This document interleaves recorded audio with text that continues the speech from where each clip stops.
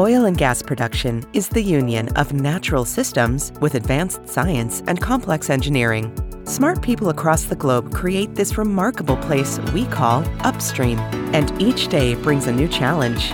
This is the Oil and Gas Upstream podcast, where we look at how these systems come together and learn from the people who make it happen. Welcome to Oil and Gas Upstream. I'm Elena Melkert, your host. Some of you know me as the former director for oil and gas upstream research at the U.S. Department of Energy. I retired from the DOE, founded Energia Consulting, and joined the Oil and Gas Global Network as a podcast host. I invite you to go to the OGGN website and check out all the other podcasts in the network and the new merchandise that's available. Maybe even pick up the Oil and Gas Upstream t-shirt that reminds us that only the bit finds oil.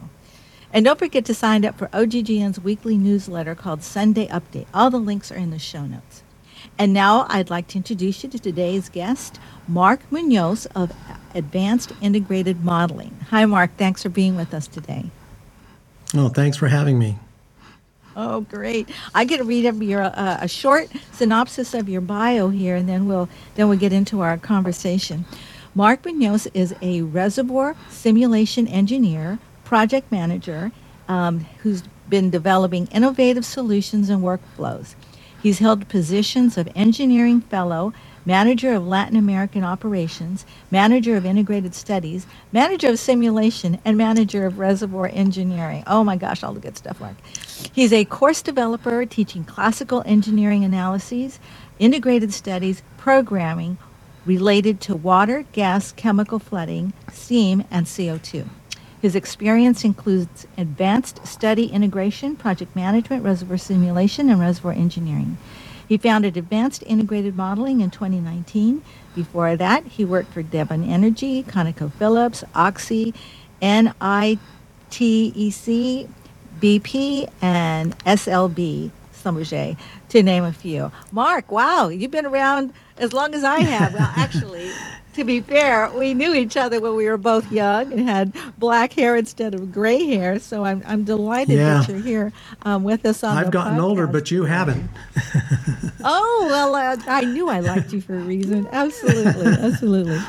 Well, all of your work is, so you and I worked together in the early 80s when we were both working at Elk Hills in Bakersfield, and you were with SSI, Scientific Software Intercomp. Tell us about your work as a modeler. Not all our listeners, though, are oil and gas subject matter experts. So before we get started, talk to us about reservoirs, what modeling and simulation means, and why we would want to model and simulate those reservoirs. Okay. We met in the 80s back at Elk Hills, and the interesting thing is all of my friends that I have right now that are my close friends all came from that assignment. So if it weren't for that assignment, I probably wouldn't have any friends, to be honest. Listen to you. One way to explain simulation and why we do it, you've heard of people in the news, now and then they'll win the lottery, and they'll say, oh, this guy won $1 billion in the lottery. And then as they talk about it more, they'll say, you know what, but he'll get $700 million, not $1 billion, and things like this for different reasons. The same is true in the oil business. In the oil business, we'll hear of a big find, and it'll be a 1 billion barrel oil field. Out at Elk Hills, they have a 1 billion barrel reservoir. But what you find is not even half of that oil will be actually produced for various reasons. Matter of fact, in many cases, maybe only 20% of that will actually be produced. Oil reservoirs, friends of mine think that oil is in a tank under the ground, and it is not in a tank under the ground. If it were, things would be a lot simpler. If you just pick up a piece of rock anywhere and you look at it and you see it has these really small pore spaces in it, that's actually where the oil is. It's in these little tiny pore spaces that are in the rock. I'm a reservoir engineer, and the purpose of the reservoir engineer is to get that 20% higher. And so that's our entire purpose, what we're trying to do every day. if I took a reservoir and if there's only 20% being produced, it would be nice if I could actually look at that reservoir somehow and see where is the oil being left behind. You get up in the morning every day and you turn on the TV and you watch the news. And when you watch the news, you also watch the weather. And when you watch the weather, they'll show you like the track of a hurricane. They'll say our models are showing how this hurricane is tracking. And they also show you like the temperature quite well, as a matter of fact. And they'll say, okay, in Dallas, this is going to be the temperature. Houston, this is going to be the temperature. So what they do is they take all their data and they put it through a simulator. And that simulator then gives you this picture of what's actually going on, how the temperature is distributed throughout the U.S. Our reservoir simulators are very similar, and that's what they do. If we take all the data from a reservoir and we put it into a simulator, now what we can do is we can see where is the oil being produced and where is the oil being left behind. A good example is when we worked out at Elk Hills. I actually ended up back out at Elk Hills in around 2003, 2004. Oh. And there is a billion barrel reservoir there. And it had been producing since 1917. So almost the turn of the century is when they found that reservoir and they started to produce it. When I was looking at Can it you tell around us which 2000, one it is? It's the LLO4. I'm sorry, it's the shallow oil zone reservoir. Oh, my reservoir. Okay. Yeah, the That's shallow right. Oil reservoir. Dead oil, though. It was dead oil. It was dead because they didn't do any pressure maintenance in it, which is another thing you shouldn't really do. But what happened in that reservoir, I don't know if you know this, because in around 2004 when I was studying it, I put the data into the simulator, and when the simulator showed me where's the oil that's still there, there was a large region that had not been produced at all. And when we looked at that region, we're like, okay, well, either there's something drastically wrong with the model, or we have a big find actually in a reservoir that's been producing for almost 100 years. And, people were a little skeptical or whatever, but we finally got the courage to go ahead and drill it. And actually it was the best well in the field when we drilled that area. Absolutely. We drilled another one. Was it we as drilled another one. But it wouldn't have been that expensive to drill. It was shallow, 900. That's why. Feet? Is that what you That's found? why. That's how we convinced people. Let's just drill it, because we talked about it a lot, and we're like, it's not that expensive to drill here. Let's just go ahead and drill it. And we ended up with a whole new development area in the shallow oil zone. So again, it was the simulation though that came back and told me, this is where the oil is, and the way to get it out was, of course, we had to add new wells to it. So. Yeah. So, Mark, just to put a fine point on it for people who really are not oil and gas, even in oil and gas, a simulator is a computer software, a computer environment, and we take the reservoir and we describe it mathematically, and we put in all of the physics and flow calculations and functions so that we can kind of pretend that this is the reservoir. This is what it looks like. And there's a lot of assumptions in there, but based on your work and how it's come forward, we can really find, new oil, if you will. So did I get it right about what a simulator is and model is? Yes. A simulator is a mathematical description that, like you said, it describes the physics of the oil flowing. What it does is it divides the reservoir into separate small blocks, and for each of those blocks, it says, okay, there was a certain amount of oil when we found this reservoir, and now as we model how much is flowing in and out of that small element of the reservoir, how much is left through time. It does this through time, again, just looking at how much is moving into that element and how much moves out. But it does it for every small element in the reservoir, and the mathematics then are quite involved. But again, that's all that's really done is it's taking an accounting. It's sort of like your checkbook. You have a certain amount of money in the bank. You put a certain amount of money into your account and you take a certain amount of money out, so how much is left. And that's what we do with every small element within the reservoir.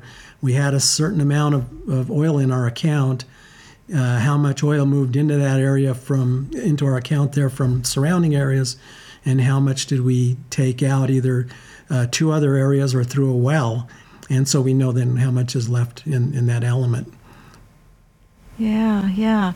Oh, I'm a reservoir engineer also, and so I just love that stuff. Although I'm not very good at simulation or modeling or those kinds of things, and I tend to argue because I kind of, like I said, only the bit finds. So I really want to validate some of the assumptions that are made. But tell us how you got into modeling and simulation and all of the above. It's kind of I tell people a lot of my life is like by accident. I ended up going to college by accident. My math and my chemistry teacher sent me to college. They said, you have an appointment with the chemical engineering department if you want to go to college. I had no idea I was even going to go to college. And I had finished my math degree, and I had one last semester for my chemical engineering degree. And I just kept saying, I have no idea what I'm going to do. I mean, as a young kid, I had absolutely no idea. And I was working at the First of Denver Bank in downtown Denver. And I saw an ad where Scientific Software was looking for an engineering technician. And I thought, well, what the heck, I'll apply, because they weren't looking necessarily for engineers. They were looking for someone with a specific background. And so I applied for it. It was on a Friday. They called me later that afternoon and asked me if I could start Monday. And I started Monday.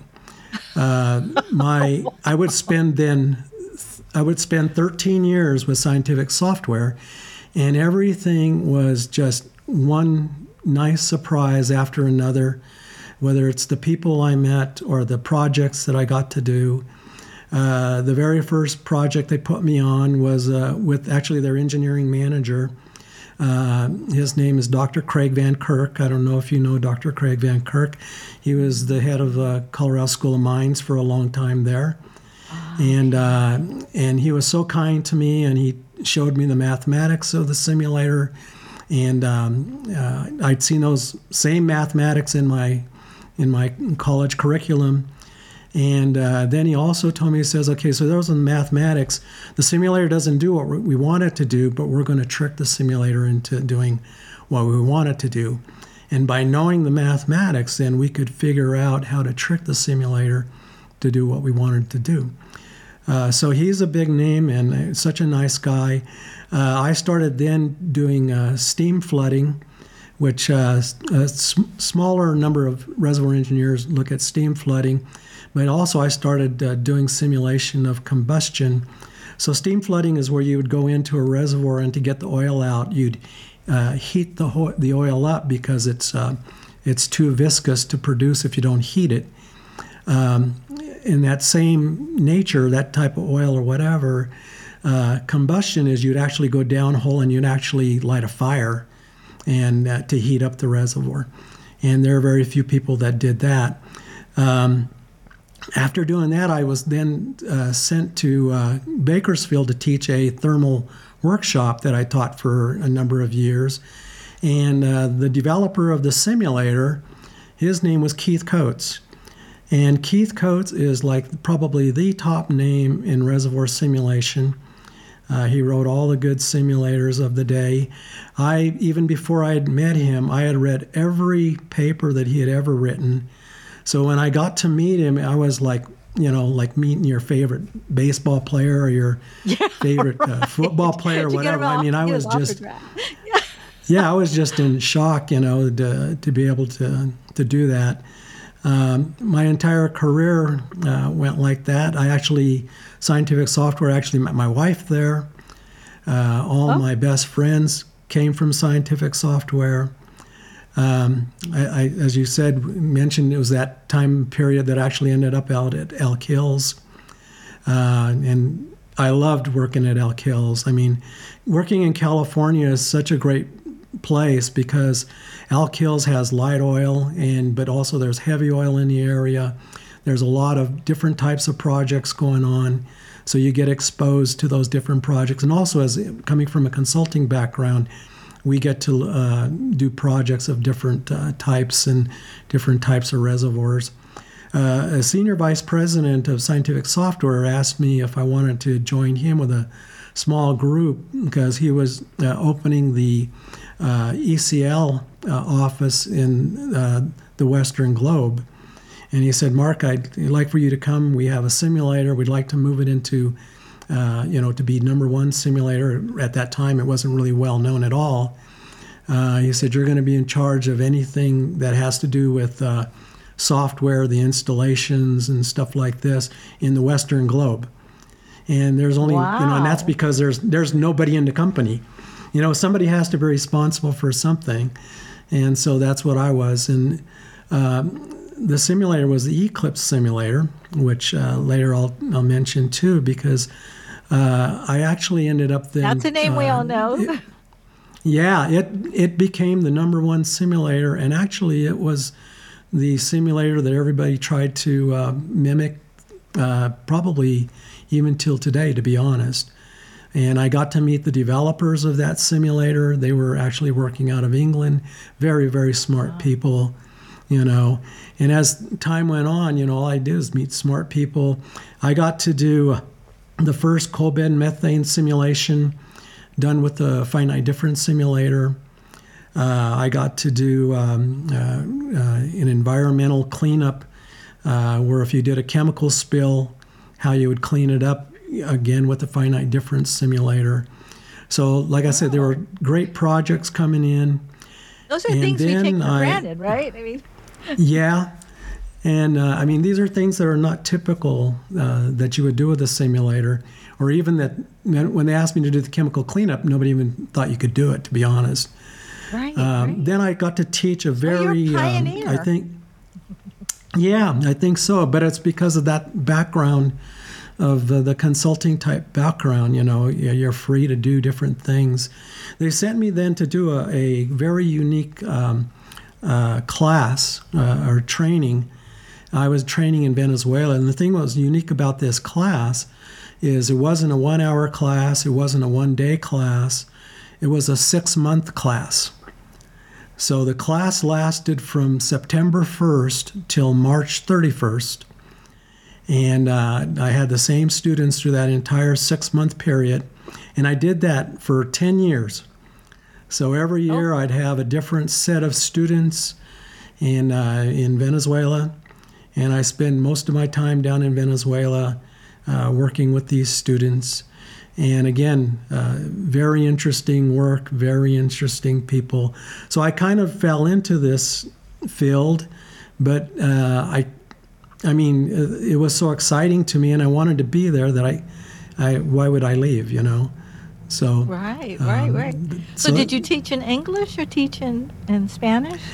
It's kind of crazy because my last name's Munoz, and the president of the company came down, and people were telling me, they're like, well, you must really be somebody special because the president of the company is coming down. He wants to meet you. And the first thing he told me was I wanted to meet the only Munoz who doesn't speak Spanish. So, and, but over 10 years you get to where you can speak Spanish, at least Good enough to get by and stuff like that. So, look, can I pause on that for half a second? Is like, even though our cultural background is Hispanic, we don't always all get to learn that language at home. I'm, from California, but my parents are from El Paso, Texas, and all my cousins in El Paso are beautifully bilingual. But in California, we didn't speak Spanish at home, and so I grew up having to study in a school.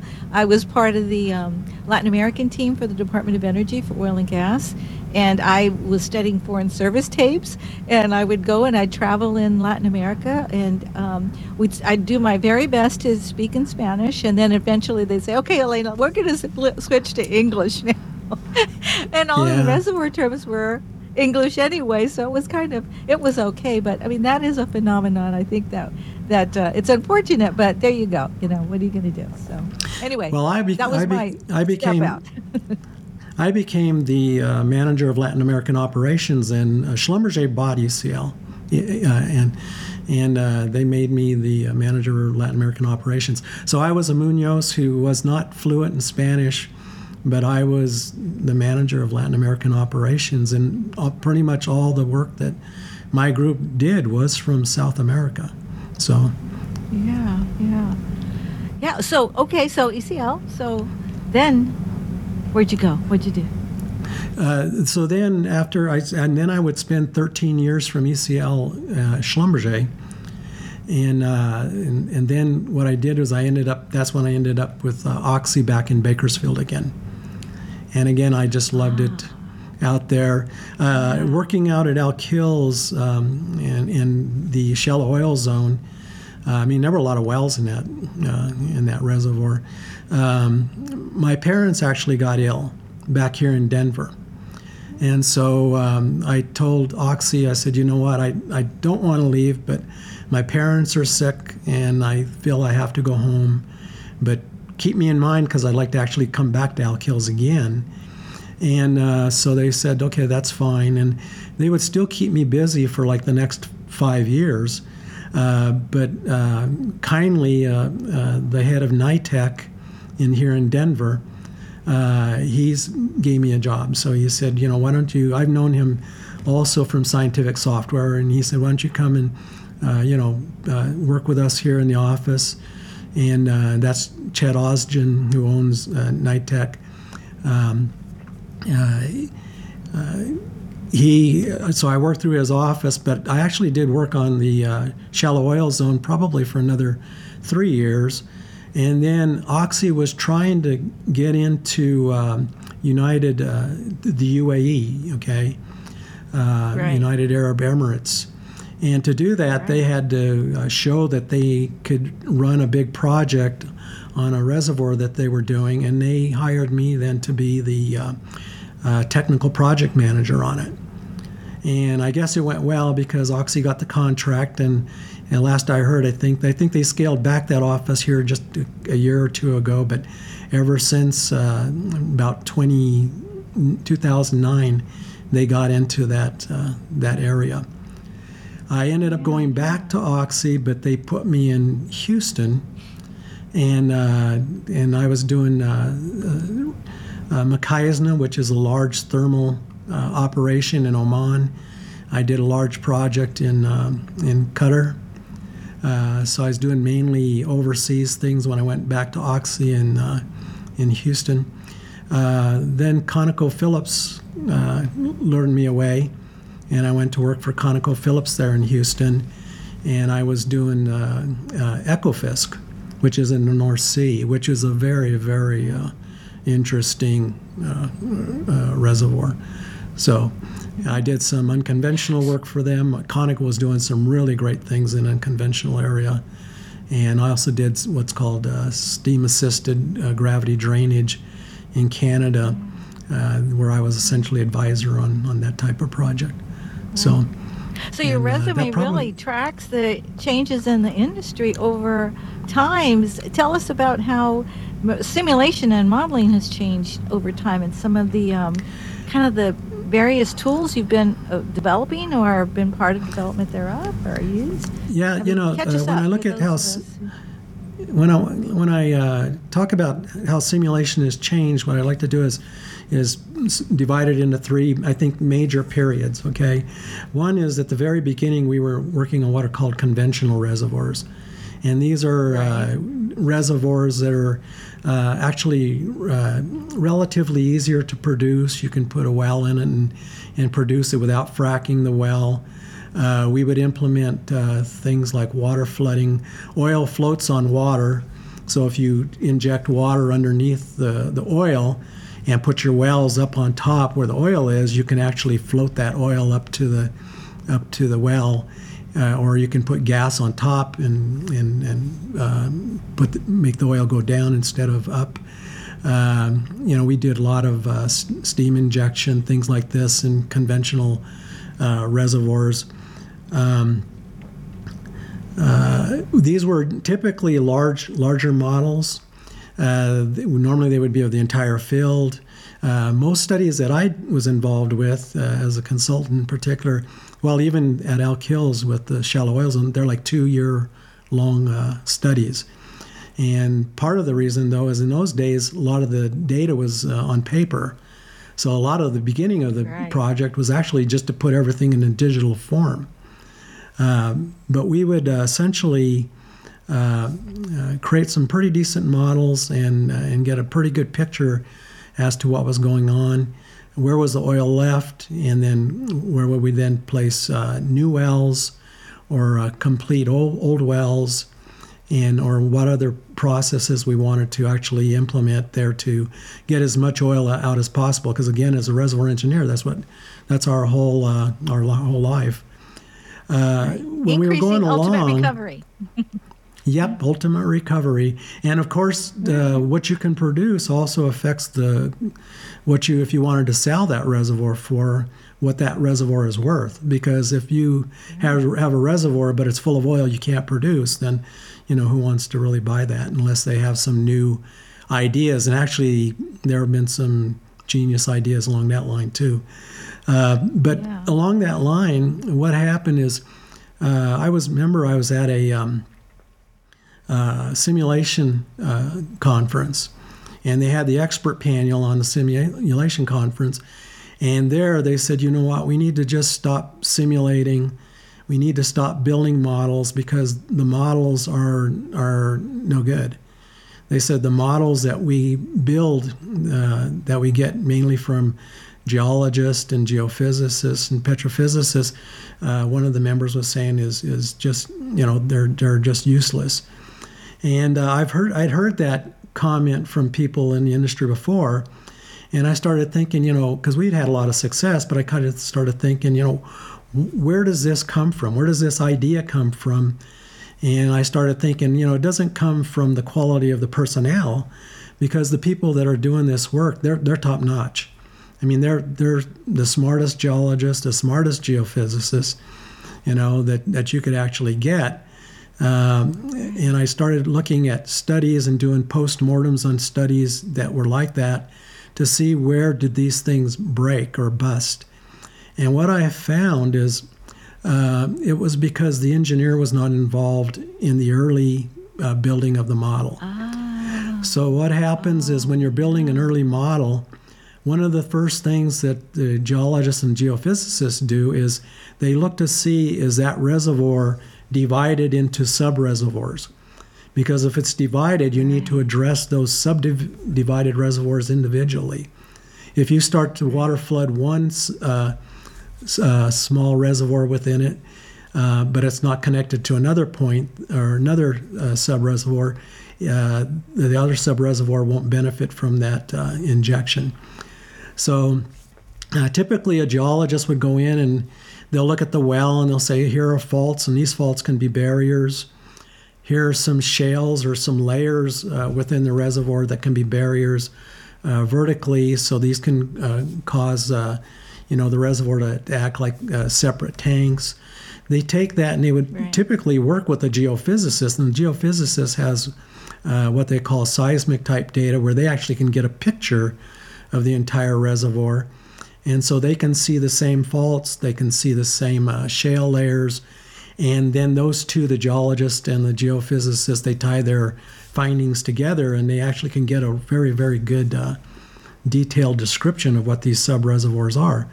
But what happens is when they give it over to the engineer and he's doing simulation, the engineer starts throwing data into there that the geologists and geophysicists didn't have access to.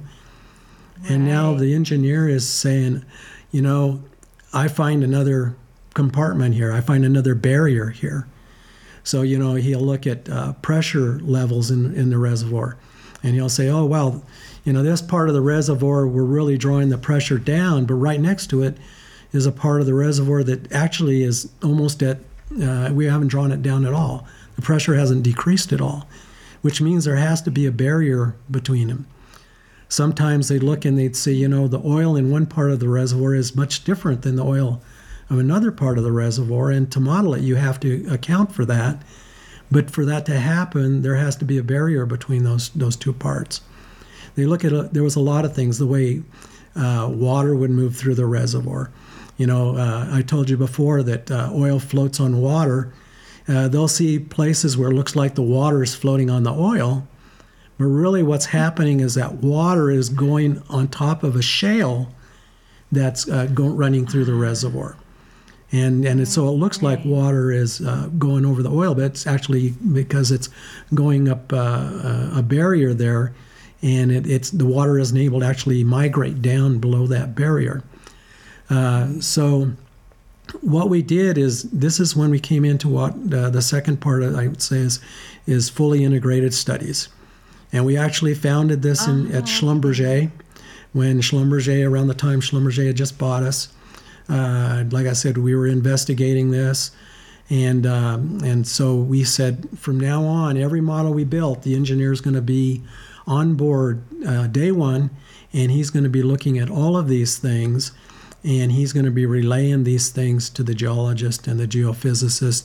And now you have a consistency between all the data, all the analyses, and what the result of that is when the model then came to the engineer to do the simulation, he found that not only was it a much better model, and it was much better to simulate, but also the predictions were much, much better. Okay, because he's accounted for everything in these barriers in much more detail. So that's the second, so Mark, as I think, major thing. So we move.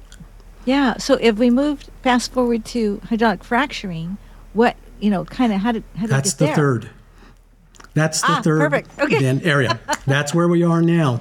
It wasn't long ago that the leading producers in the industry were Saudi Arabia and Russia, and now it's the United States. And the United States has accomplished that through unconventional reservoirs. And unconventional reservoirs are reservoirs that you have to frack. Okay, so if you took an unconventional reservoir and you try to produce it, what happens is, I told you the oil is in those small pore spaces of rock, and when you look at that rock, you would say, I don't even see how anything flows through it. And actually, that's what happens in unconventional reservoirs, is the permeability, the ability of that oil to move, is so low that it really doesn't move unless you frack that rock. Now, the thing about fracking rock and unconventionals is we're talking about fluid flow through fractures. Well, we've dealt with fluid flow through fractures for decades. So we know how to model fluid flow through fractures, and there are different methods to do that. What we haven't, or what the caveat is here is, so you have a well, and you'll go in, and you'll frack that well, and wherever the fracks go, that's actually what you're going to produce, the area you're going to produce. And what we need to do, or the problem has been, is predicting where those fracks are. And number one, how are they initiated in the well? How do they propagate out through the reservoir? And then how do they, when you produce them back, how do they behave? Because what happens is, you'll go into a well, and you'll start injecting water and sand, and you'll pressure up the rock until it breaks. But when it breaks, now you've created high pressure in those fractures, and the fractures are open. And so as you try to flow the fluid back, including the oil, the fractures start to collapse on you.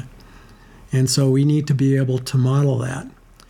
The other thing that's very important, though, is, so if I take a well and I frack it, you might get this kind of symmetric, uniform type fracking along the well. These wells, by the way, are about 2 miles long. They're horizontal wells. Right. And they extend like 2 miles long. And so you might get maybe some uniform fracking, and that's not necessarily true either, but let's say that is true along that well. Then what happens is, you go to the next well next to it, and you start to frack it, and you'll find that the fracking in the second well doesn't look like anything in the first well.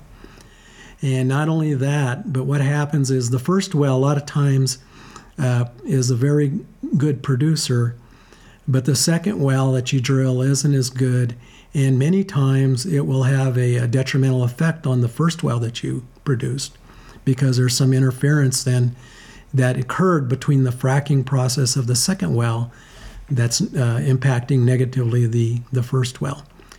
What we find is when you look at fracs and how they actually propagate, they are affected by what other wells in that area have actually been fractured, but also have any of those wells in that area been produced. So production and fracturing of neighbor wells affect what happens in the well that you're fracturing now.